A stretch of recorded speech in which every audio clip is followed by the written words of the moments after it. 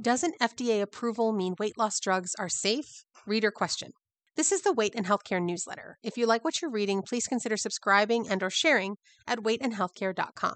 Reader Patty asked, I'm confused. It would seem like these new weight loss drugs have some dangerous side effects, but they are FDA approved, so doesn't that mean they're safe? Thanks for the great question, Patty. This is a common misconception that FDA approval means that a drug is safe, meaning without risk.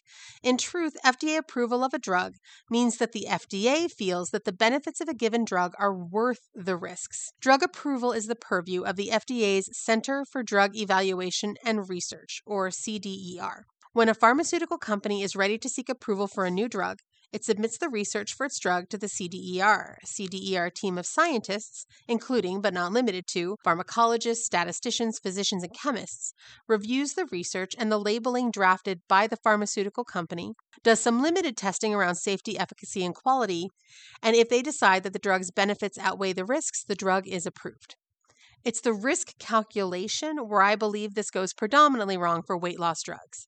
The CDER team considers both the risks of the drug itself as well as the risks of the, quote, condition it's meant to treat.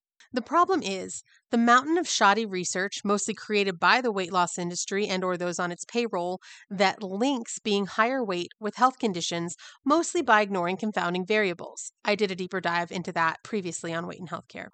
This leads to a deeply skewed risk-benefit analysis, wherein the CDER team is misled to believe that simply existing at a higher weight is so dangerous that it's worth risking the lives and quality of life of higher weight people. Then they approve the drugs, and higher weight people, and sometimes their healthcare providers, are led to believe that the drug is safe by the common definition, or at least by a risk-benefit analysis that's rooted in reality and quality research, not by a definition in which the FDA is willing to risk the lives and quality of life of higher weight people to make them a little bit thinner for a short amount of time, which is the sad reality. So no.